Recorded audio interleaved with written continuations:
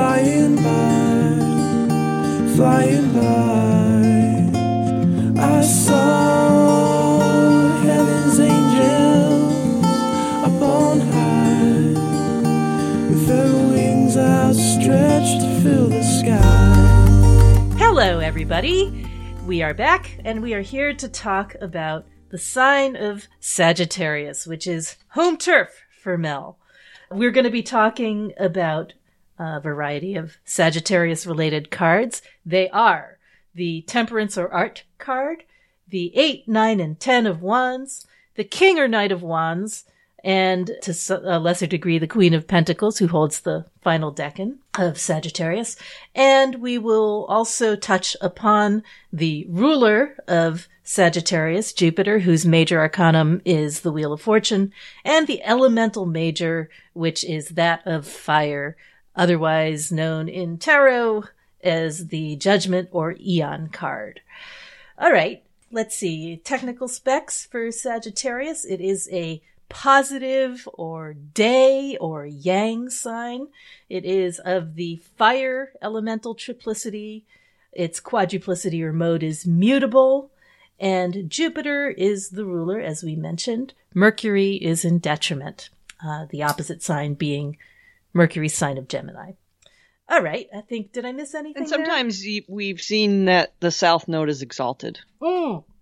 Although, Right, that's nodes. a kind of Yep. obscure one. But it's there. You don't always see that mentioned. All right, so let's talk about Sagittarius, the archer or the centaur.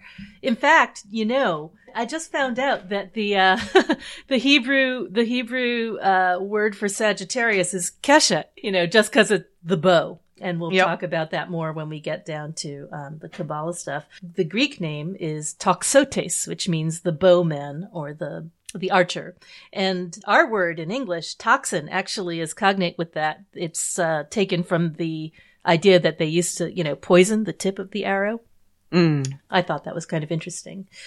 Motto for Sagittarius? I aim. Yeah, which makes sense for the Sometimes archer. you see it as I seek, but usually it's I aim. Both of which are basically the same idea, I guess. As a mutable fire sign, and one ruled by Jupiter, it's a card of adventure, traveling, wandering. And, and it's interesting, I was thinking about that with the two signs you and I are going to be talking about today, Sagittarius and Capricorn, that, they really both have this sort of like fringy feeling to them. It's like, I don't know, just because of Jupiter and Saturn being outermost traditional planets and having these emphasis on perspective and distance.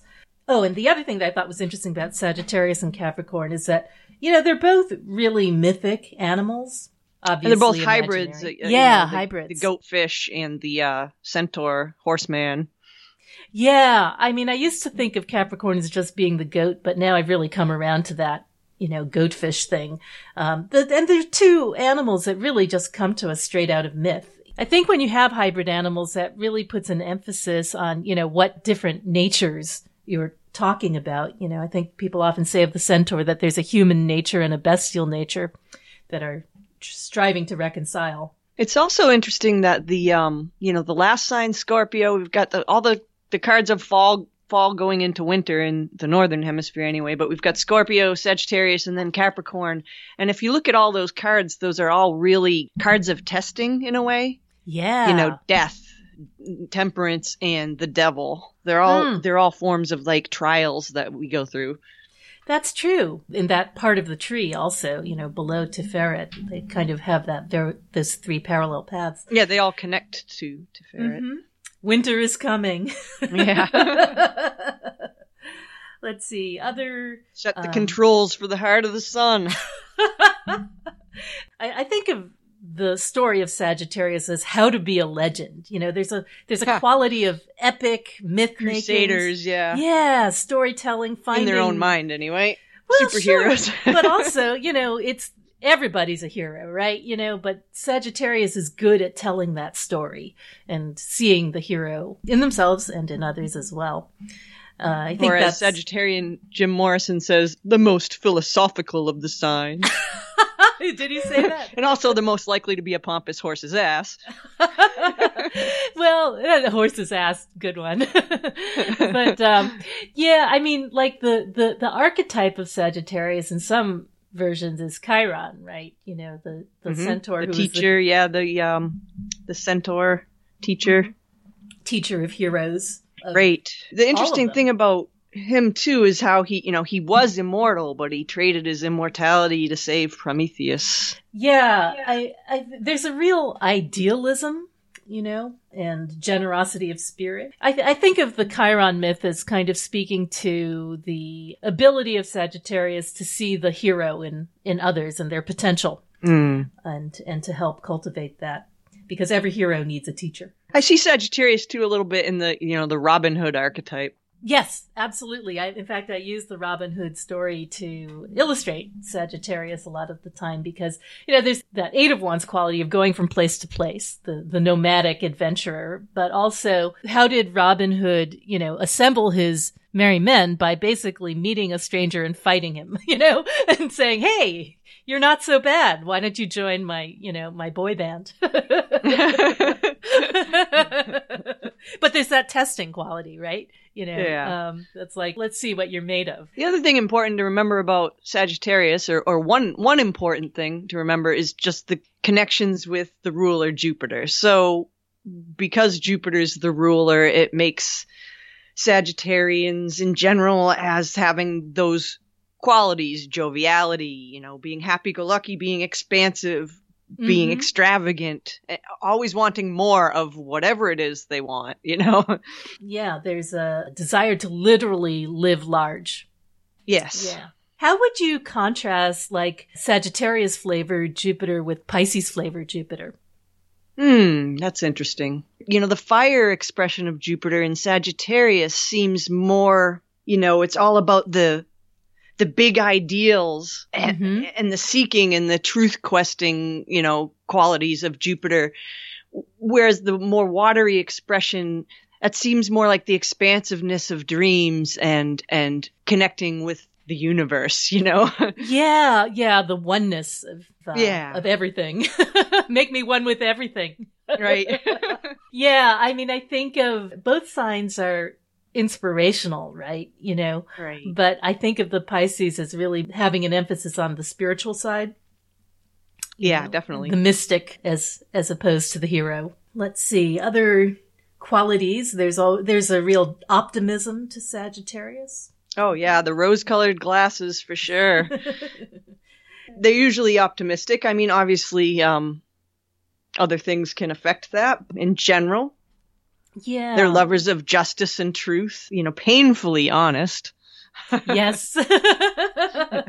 It's the effect of blurting out what's on their mind, but never meaning to hurt anybody by it. Yeah, that's a real contrast with Scorpio, who will also be willing to say the truth, but they do it knowingly, you know, even if it's something negative, or they'll say it knowingly, knowing how it's going to land, while the Sagittarius truth blurting is more childlike and naive and not really understanding that maybe people don't want to hear the truth sometimes. But there's no malice there's no malice is the difference. I mean, sometimes the contrast is with Libra, right? Where diplomacy is the number one goal. And it's interesting because as mutable signs, Virgo and Sagittarius are each on either side of Libra, and Sagittarius is famous for being very blunt and open, and Virgo's famous for being very critical.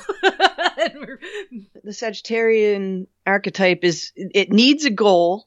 It's forward-looking, forward-seeking, has a lot of great original ideas and big picture ideas. You know, it's really good brainstormer, but not necessarily has the follow-through always, you know.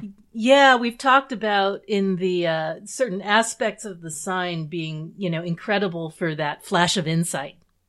Yes, definitely. That doesn't necessarily last. Yeah, bordering on prophecy sometimes. Yeah, one thing that I remember about, you know, my sister is a Sag, and one thing that I always thought when I was little was that, you know, she would meet someone and she would really, you know, have a hero making narrative about them, what was cool about them and what was interesting. And then she would be disappointed, because she went straight for the legend. And people never live up to their They're legends. very idealistic, in general, and can make you sometimes gullible, wanting to believe or the best. Maybe gullible is too strong a word, like overly trusting and wanting to believe in the best, blind faith kind of thing. And then reality just not living up to that. Yeah. They're definitely like you can imagine a wild horse would be. They don't want to be tied down, freedom loving, Yeah, Wheel of Fortune, gotta keep spinning. Avoidant. I can attest to being somewhat commitment avoidant in general. I don't necessarily mean that in like a partnership sense, although, that could apply too in some ways, but it's more like you don't want to pin yourself down to any one thing. You want to be able to be free to move on to something else. Yeah, fire's gonna go where fire's gonna go. I think Kelly Surtees likened Sagittarius to a bushfire. It starts in one place, but it could end up anywhere. Yeah, and there's something about the idea of mutable fire, which really does kind of bring in the card in a sense, because you think of mutable as kind of flowy, like water. Yeah. But yet it's fire. Yeah, and that's actually a really good segue to, I think, talking about the Temperance or Art card, which is, so fundamental and such an important major. I mean, they all are, obviously, but there's something about this card that anchors so much of the worldview of tarot. Right. Well, it's interesting because it's when we get to the Kabbalah, we'll see that it's the middle path of the middle path, Right. It's interesting also that, you have these angel cards of Temperance and the Devil and Rider-Waite-Smith, immediately following each other. I think it's Michael, actually, for fire. Yeah, Michael's the archangel. I don't know. It's sort of like one angel looks very like another. But it's got two cups, like, it makes you think more of water. I don't know. Yeah. Yeah, there is something very fluid about it. And the Temperance card, one of the things that Waite said about it is that it tempers, combines, and harmonizes the psychic and material natures, which is kind of typical highfalutin speech for him. But, but I think that makes it sound, as sort of like the compromise, but the middle path isn't the compromise. It is sort of like, I know, and it's certainly not easy. It's just, it's more of a devotional path, which some people might think is easy. And I think it implies that you've been to both extremes, that you've gone and been tested like a sword is tempered, in the very hot and the very cold, to find that. Yeah, it's very much a stretching, it's how much can you handle in this direction? How much can you handle in that direction? Now, how much can you handle in totality? Yes. Yeah. Oh, and you hit a boundary, you better pull back a little and then stretch again, pull back, it's like, it's definitely a path of growth. Through that testing and seeing how much you can handle. Right. I mean, it makes you think of like, what makes the bow fly? It's like the tension of the bowstring. It's the putting it under stress. The greater the stress, the farther the distance the arrow can fly. And it's definitely that, juxtaposition and assimilation of opposites that you have going on with fire and water. Or you could say, force and form, like how do these two things interact? Consciousness and will. How do those things interact to produce a third thing, which, would be, I guess, fire and water combined would be air, which is a form and force, or consciousness and will. What do they make together? They make this astral image, which, in that area of the tree of life, you're kind of connected to that astral image making quality of Yesod. Crowley said about the fire and water thing, he said that it was like a crude representation of the satisfaction of the desire of the incomplete element of one kind to satisfy its formula by assimilation of its equal and opposite. So it's this desire of all things to meet their equal and opposite and somehow reconcile the two. Yeah, it's also expressed as the consummation of the royal marriage, of the lovers. Right, which is the same axis. So we've got the Gemini-Sagittarius axis. Right. Those two cards being just endpoints of the same thing. Yeah. This is, I guess, has intimate connections with Crowley's Liber Samech, which is his version of the headless right. Right. The traveling to meet the holy guardian angel. the better self. And I think that journey is also the journey of alchemy, which we see represented in the vitriol logo in the card and in all of the representations of, the white and the red and the crucible and the, yeah. One thing is, it's interesting to think of when you think about alchemy as symbolically the changing of lead to gold. So metals don't grow. They're dead. They're not considered like alive. They're dead things.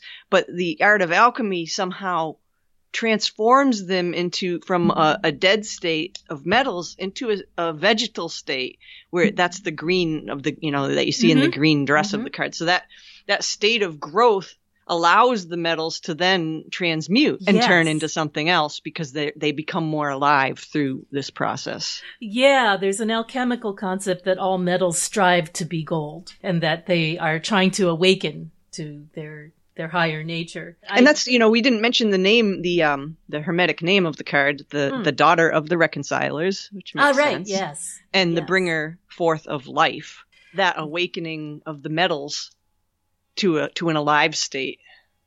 Right, yeah. And the many breasts of the art figure in Crowley, that's also a representation of, I think, the Diana of Ephesus, the many-breasted Diana as a fertility icon. It's also the 6 planets around the sun, if you look at it closely. So it's it brings in the planets as metals around the sun, which is gold. And then in the Rider-Waite-Smith, you have the solar image on the head of the angel with the pool of water representing and the golden cups.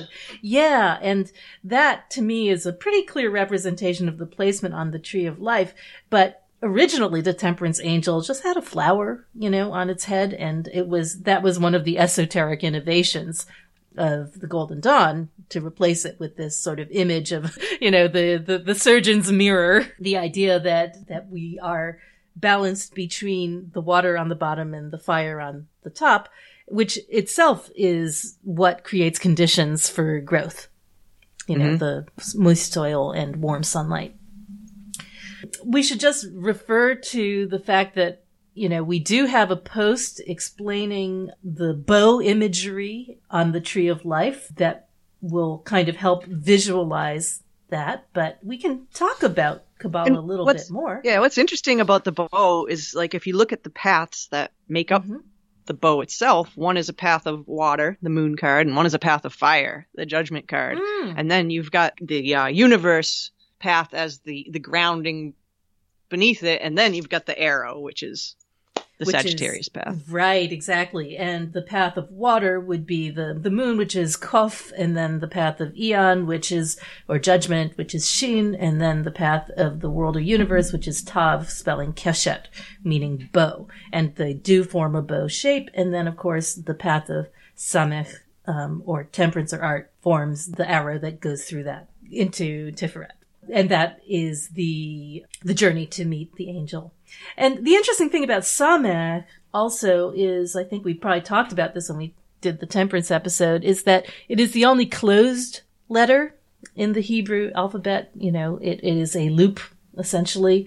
And, which you can compare to the Ouroboros, right? The idea that it is unbroken. And also it's the first letter in Sod, which is secret, which is an important concept in textual analysis in Judaism, the idea that there's a secret layer of interpretation, and it's, of course, the focus of Liber Samech. But also that Ouroboros shape is, in a sense, kind of explains the headless right, and why it's called the headless right, because there's no beginning and there's no end. The head is, swallows up the tail. It's all one thing, and it's all continuous.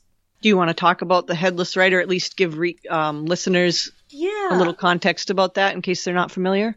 I guess so. So the headless right was popularized by Crowley in Liber Samech, and I think, for that reason, a lot of ceremonial magicians know about it and have tried it. It's also known as the bornless right, or the steel of Jew. And the idea, in modern times has been to connect with the higher nature, with the holy guardian angel. It is not, however, a new rite. It comes out of Greco-Roman Egyptian magic. I'm actually studying it in the PGM right now. And it was originally a rite of exorcism, whether to exorcise demons from yourself or from other people. And you can kind of see how, invoking the angel is a way of chasing away those demons. Mm. It's interesting because I feel that it has roots both in this part of the sky in Sagittarius and in Capricorn because, Yeah, for sure. Because that is a solar chthonic god that you're calling upon. Sometimes, there's a part of the rite that says, headless because the head is buried deep in the ground and the feet, it says, I see with my feet, so there's the feet are above the ground and the head is buried in the earth. So it's a very powerful rite. The idea is that you purify yourself, you burn away with mutable fire. Sounds like temperance. Right. You burn away the impurities, the attachments and demons in the modern sense or in the traditional sense that have attached themselves to you in the course of everyday life. It's fascinating, actually. It's a very powerful rite. I've heard people say that it's almost too powerful, like, dousing your house with bleach. But definitely worth investigating for anyone who is interested in ritual magic. There's Liber Samekh, which you can use to look it up, but it's also in the Greek Magical Papyri 5, lines 96 to 172. So if anybody knows anything about the Greek Magical Papyri, which are those Greek, Roman, Egyptian grimoire materials, that's likely the rite that they know. One thing that I've often thought about the Judgment or Aeon card as the card of elemental fire. So we're talking about Aries, Leo, Sagittarius, all kind of answering to the Judgment or Aeon card in one way or another, is that the Aries card sort of sets the stage. I call it how to aim high, how to find that inner potential and figure out the sort of seed that burns within a person to achieve. And then the Leo part of it, the strength part of it, Aries being the emperor, Leo being strength or lust, is that sort of like how to shine in the sun, how to go public, how to do your feats of mastery, your feats of strength, the things that make you famous. But to me, the temperance or art card is specifically about, what is the story that you leave behind? What is it that people are going to say about you when you're done? Because there's you, the sort of like ordinary human, and then there's you, the legend, and to me, the temperance or art card is like, what's the gold that you leave behind from your alchemical process that is going to be immortal, I guess. What remains after all is burned away.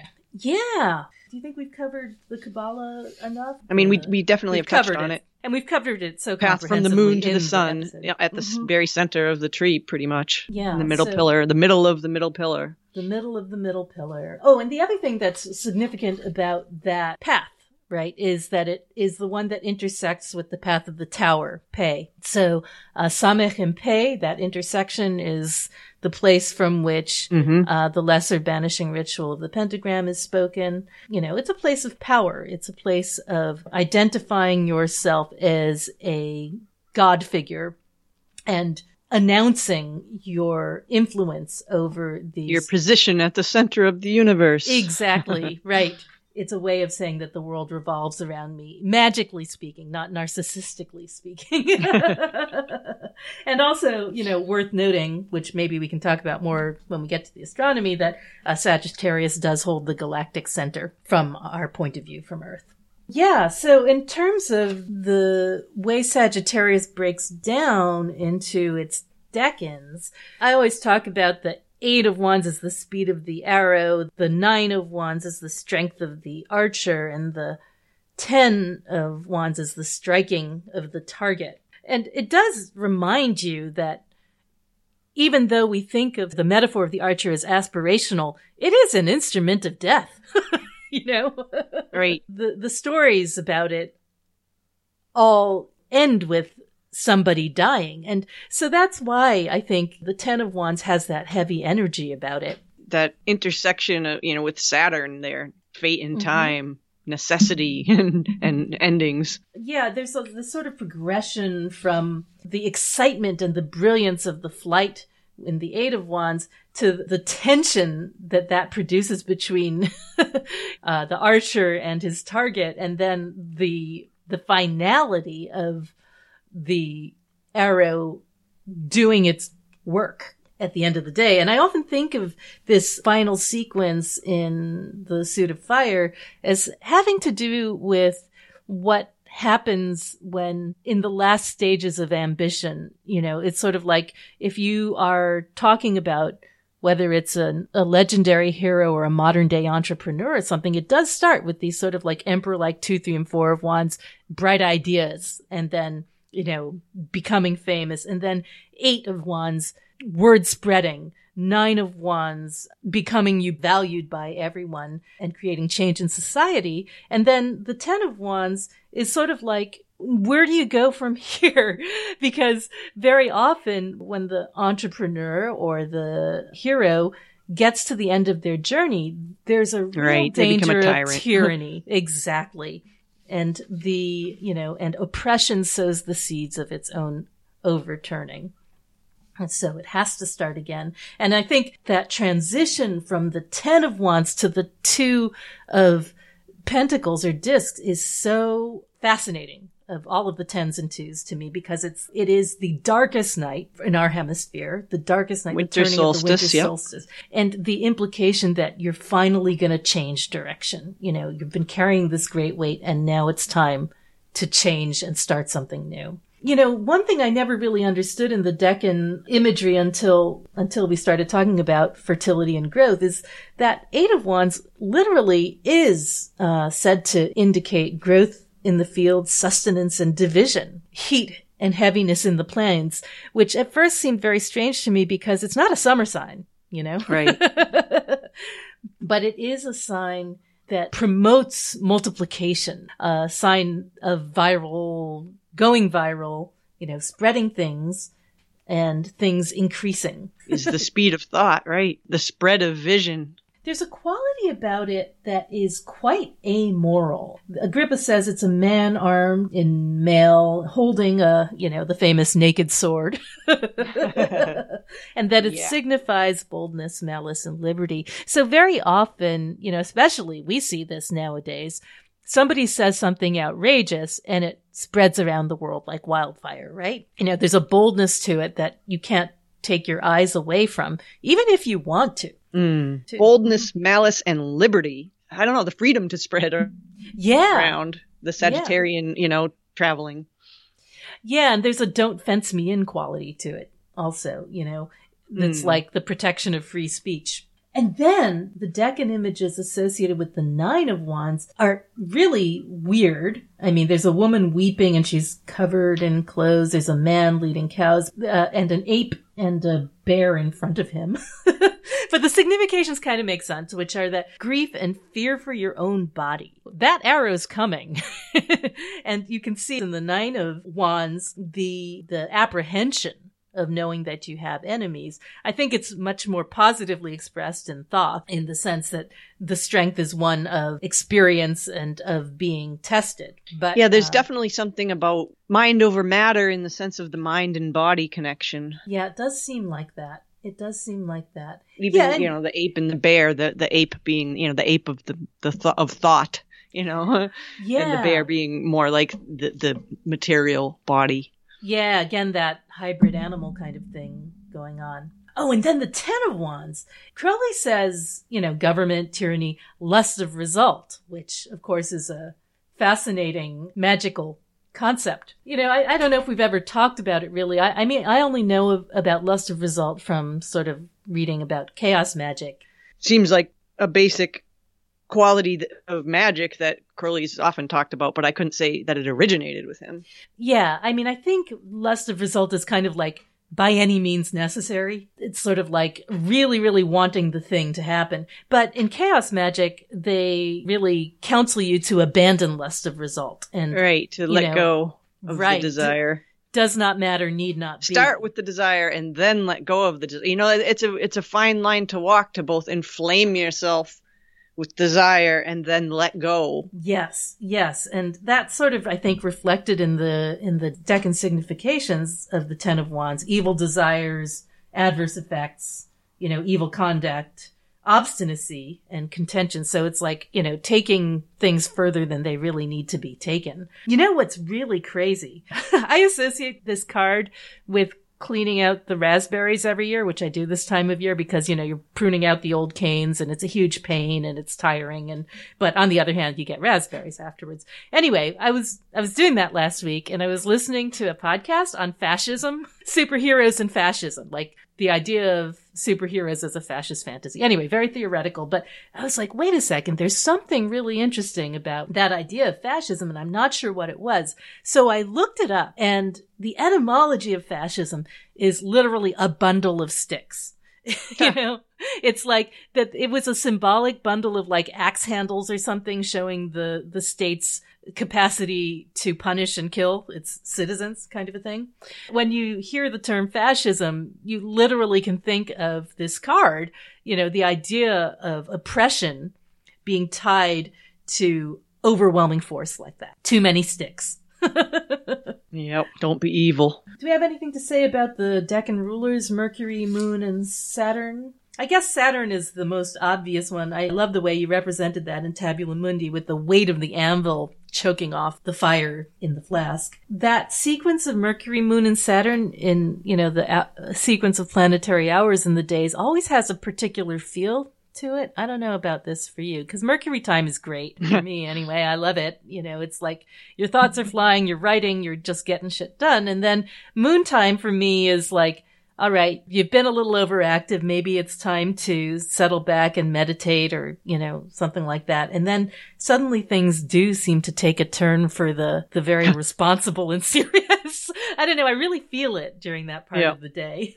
Yeah, it's definitely like that sequence is from motion into full stop. Mm-hmm. Yeah. And, I always feel the weight of my chores and responsibility during Saturn hours. But then, the great thing is that Jupiter hour follows and you can reward yourself with lots of food, which I never fail to do. Should we talk a little bit about the court cards? Our friend, the Knight or King of Wands? Yeah, why not? Mr. I'm just jumping out of my seat and raring to go. Yeah, popping out of the gate. Both in Rider-Waite-Smith, and it's more subtle in Rider-Waite-Smith, but especially in Thoth. That guy is just, he's barely contained by the edges of the card. I often think of like a racehorse at the gate. Yeah, I do too.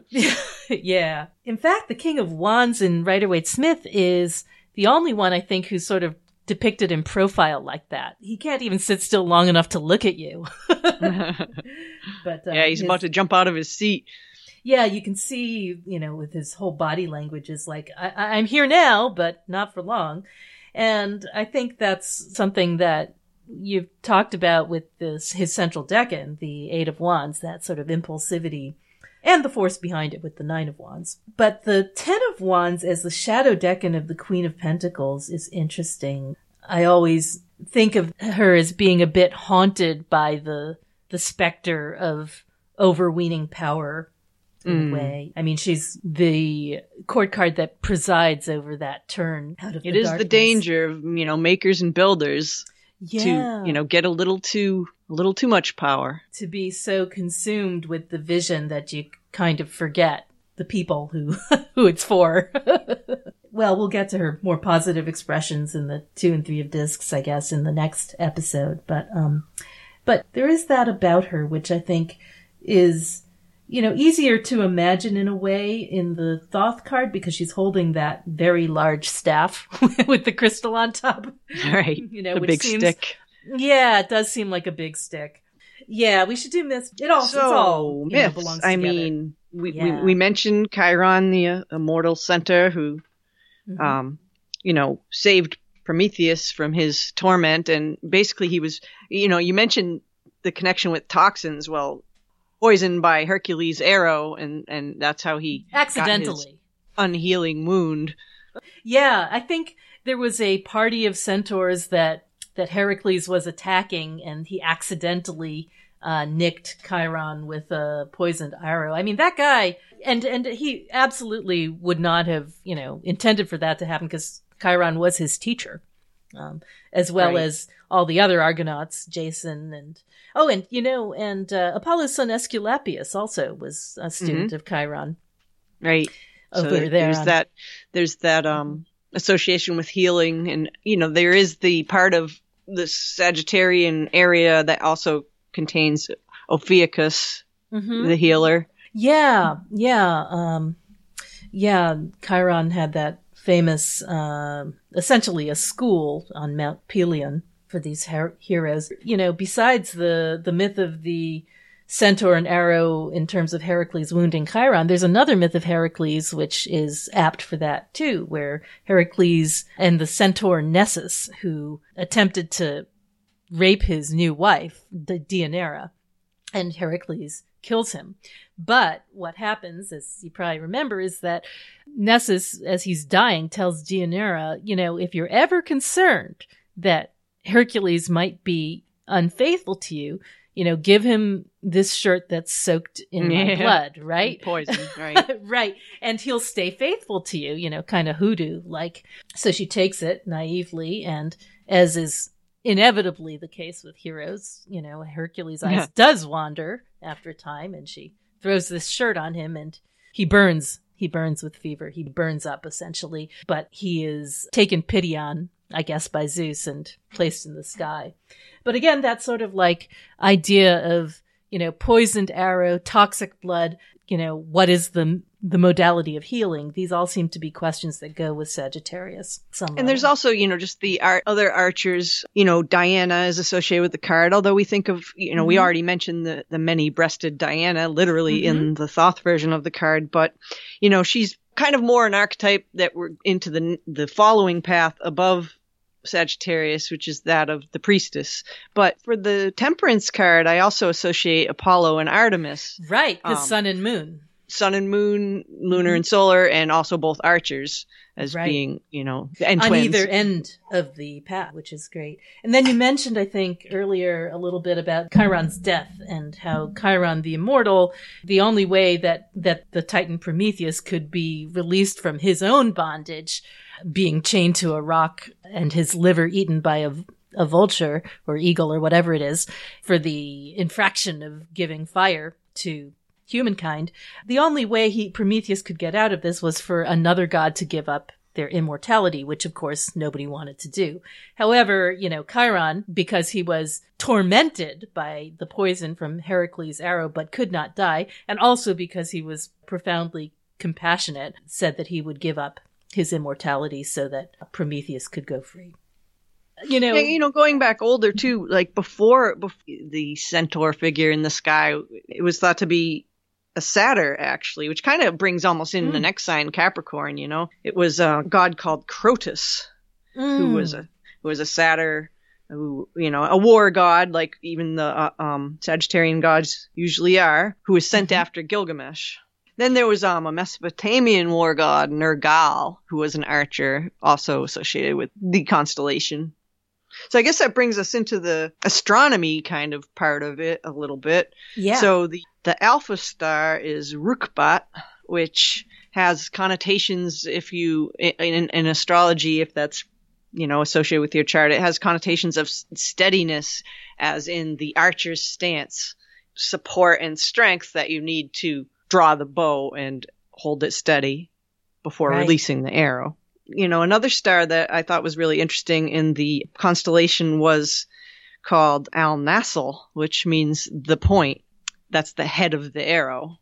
And what was interesting to me is the archer is pointing that arrow right at Antares in Scorpio, the heart of the scorpion. Nice.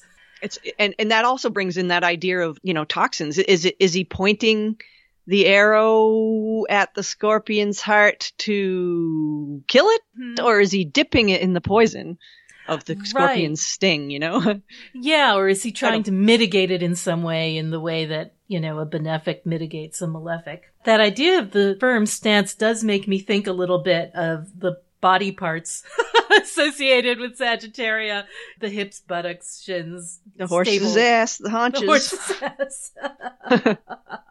Oh, and then there's also in Sagittarius, there's a nebula in the face called fasces, I guess you would pronounce it. And all nebulas are often associated with eyesight, either, blindness and the lack of eyesight, or intensely strong eyesight, like you would need to be an archer. You would need really good eyesight. So, nebula are either one extreme of the other, either exceptionally good sight or inner vision, or blindness and losing your sight. But that nebula is associated usually with ruthless focus and being driven. And that can be a kind of Sagittarian quality, I think, that pursuit of knowledge. Yeah, I aim. Yep. Yeah, absolutely. For which you really do have to have vision, both literal and metaphorical. Yeah, colors. Oh, yeah, colors. It's funny. I often think of purple as a Jupiter Sagittarius color, but it's not really the colors. They're more greens and blues and yellows. Yeah, the Golden Dawn did not use purple at all for Sagittarius, which is interesting.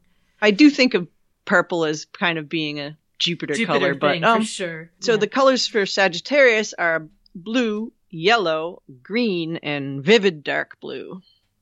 So very electric. Yeah. I think of the thunderbolt of. And you've got the you've got the blue of water and the yellow of the blue of lunar and the yellow of solar. You've got their combination green in the next scale, and the vivid dark blue.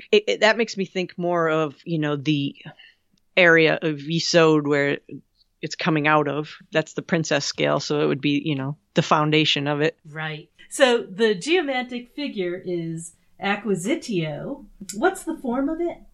Yeah, it's kind of like two upright bowls, indicating the bountiful good things that it acquires and holds.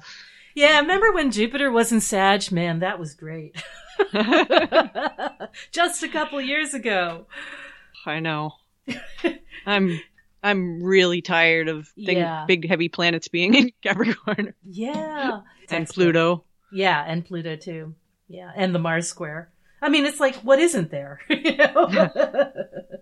Yeah, it's been awful. But anyway, back to the acquisitio, Yes. meaning, gain or acquisition. It's gaining all kinds of good things, bounty, resources, honor, this, that, things that are desired. So it's usually considered something good unless you're trying to get rid of something, in which case it's not good. Financial gain or mental gain. What you don't want is weight gain. Right. It is associated with the hips and thighs. It wouldn't be good if you were trying to go on a diet. Right. Do you want to move on to the I Ching? Magical. Hexagram 51, I forgot which is to do thunder this. over thunder, fire over fire. Yeah. This is the one for the Knight or King of Wands. Yeah. It's just called thunder, Yeah. Zen. Whenever it's would the pronounce it Zen. Jen. CH. Jen. Yeah. So whenever they have the same element, they just name it after the tribe The element, that makes right. up. Yeah. Right. Which seems totally appropriate. Yeah, it does. It's that, he is the lord of flame and lightning, so of course you're going to have thunder and lightning and shocking movement. Yeah, and and I often think of the lightning bolt as being a really good apt metaphor in the sense that it's it's incredibly intense, but it's there and gone. Right, the Flash. Yep. The Flash. Yeah, he's the superhero of Sagittarius. The magical weapon is the arrow, obviously, duh. Right, which in 777 he follows that by saying it's the swift and straight application of force, which makes sense. Mm-hmm.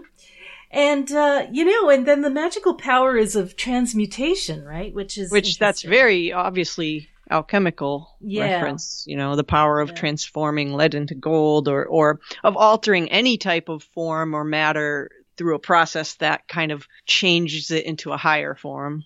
Nobody ever seems to try to transmute themselves into a lower form. No one wants to turn their gold into lead? What? That would be hilarious, actually. Reverse alchemist.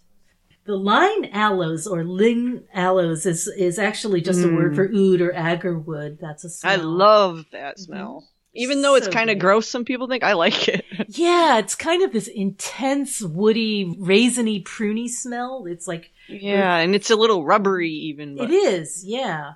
It is. It's because it is resinous, but I also like it in small quantities. The mallow, I don't really know why, but I guess the color and the sort of sweetness. the foodstuffs are kind of cool. Like there are a lot of things that you would think of horses as eating, like oats and apples and almonds and things like that. Yeah, mulberries, I suppose, because they're that color. Cinnamon, I've seen. Oh yeah, because of the spices associated. Yeah, Yeah.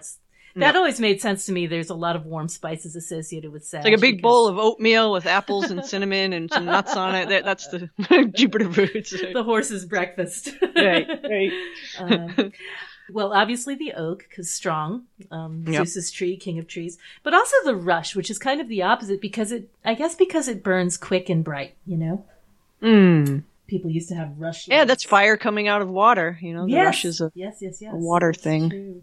Animals, horse, obviously. And Centaur. I've seen hunted animals, Oh, really? like the stag and the boar Oh, and the that things makes that are sense. hunted. Pecatrix, I guess things that would be think. hunted with an arrow. I guess you would say. You know, You would think. Pecatrix had snakes and small worms, which I don't really get, to tell you the truth. But, Yeah, I don't either. Stones are emerald, topaz, amethyst, lapis, I guess. Beryl. I've seen you know- I've seen topaz and Yeah. topaz and hyacinth and jacinth, and I've also seen, interestingly enough, mixed red and green stones. I guess Yeah, that I would be saw like a that watermelon too. tourmaline or something. Why There's red not and that many green, mixed I red and wonder? green stones, but it makes me think of Christmas Yeah, me around that too. time of year. Yeah. You know, right? Well, that's Christmas is Capricorn, but we're Yeah. getting ready for it in We're getting Sagittarius ready for it. season. It's interesting. Yeah, I'm not quite sure. Or maybe thinking of like, the holly berry kind of a thing. And turquoise. Turquoise Turquoise, is of course. sometimes the Sagittarius birthstone. You know, what I didn't know is that emerald is just a form of beryl. I mean, it comes in. Yeah, it is. Yeah, there's a lot of So is aquamarine. sapphire family, right? Most Sure. of this. There's a ton of different colored beryls that come in all kinds. The taste, bitter taste, supposedly. Places of kings, places of fire, gardens, universities and religious places. Yeah, that makes sense for Jupiterian things. Yeah, places where science and religion, Courts of take law, place. probably. Yeah. Philosophy, the universities, advertising agencies. I think Rex Bills has definitely. that. There's definitely a propaganda quality sometimes with Jupiter. For sure. I mean, advertising is just modern myth making, I think We've we've pretty gone much through the covered it. usuals. Yeah. All right. Some themes of Sagittarius have been the idea of adventure, of Seekers and crusaders teachers, and students. healers, Teachers and students. teachers and students, Travelers and bohemians. the sociable and optimistic, legendary, The most types. philosophical of the signs. There's definitely a visionary quality, though. He was For right. sure. Visionary in all senses. The swift and impetuous nature of mutable fire. The works of alchemy and meeting the higher self. The bornless or headless right. And the meeting of the holy guardian angel. Reconciling force and form, or fire and water, or however you want to look at it, consciousness and will. Those, the idea of transmuting something by bringing in its equal and opposite and combining it. Tempering as testing, as bringing something to its extremes to make it stronger, putting it under stress. Well, that seems pretty good. All right, well, thank you for coming with us on this long flight of the arrow to its destination. We will be back next time with the sign of Capricorn. See you then.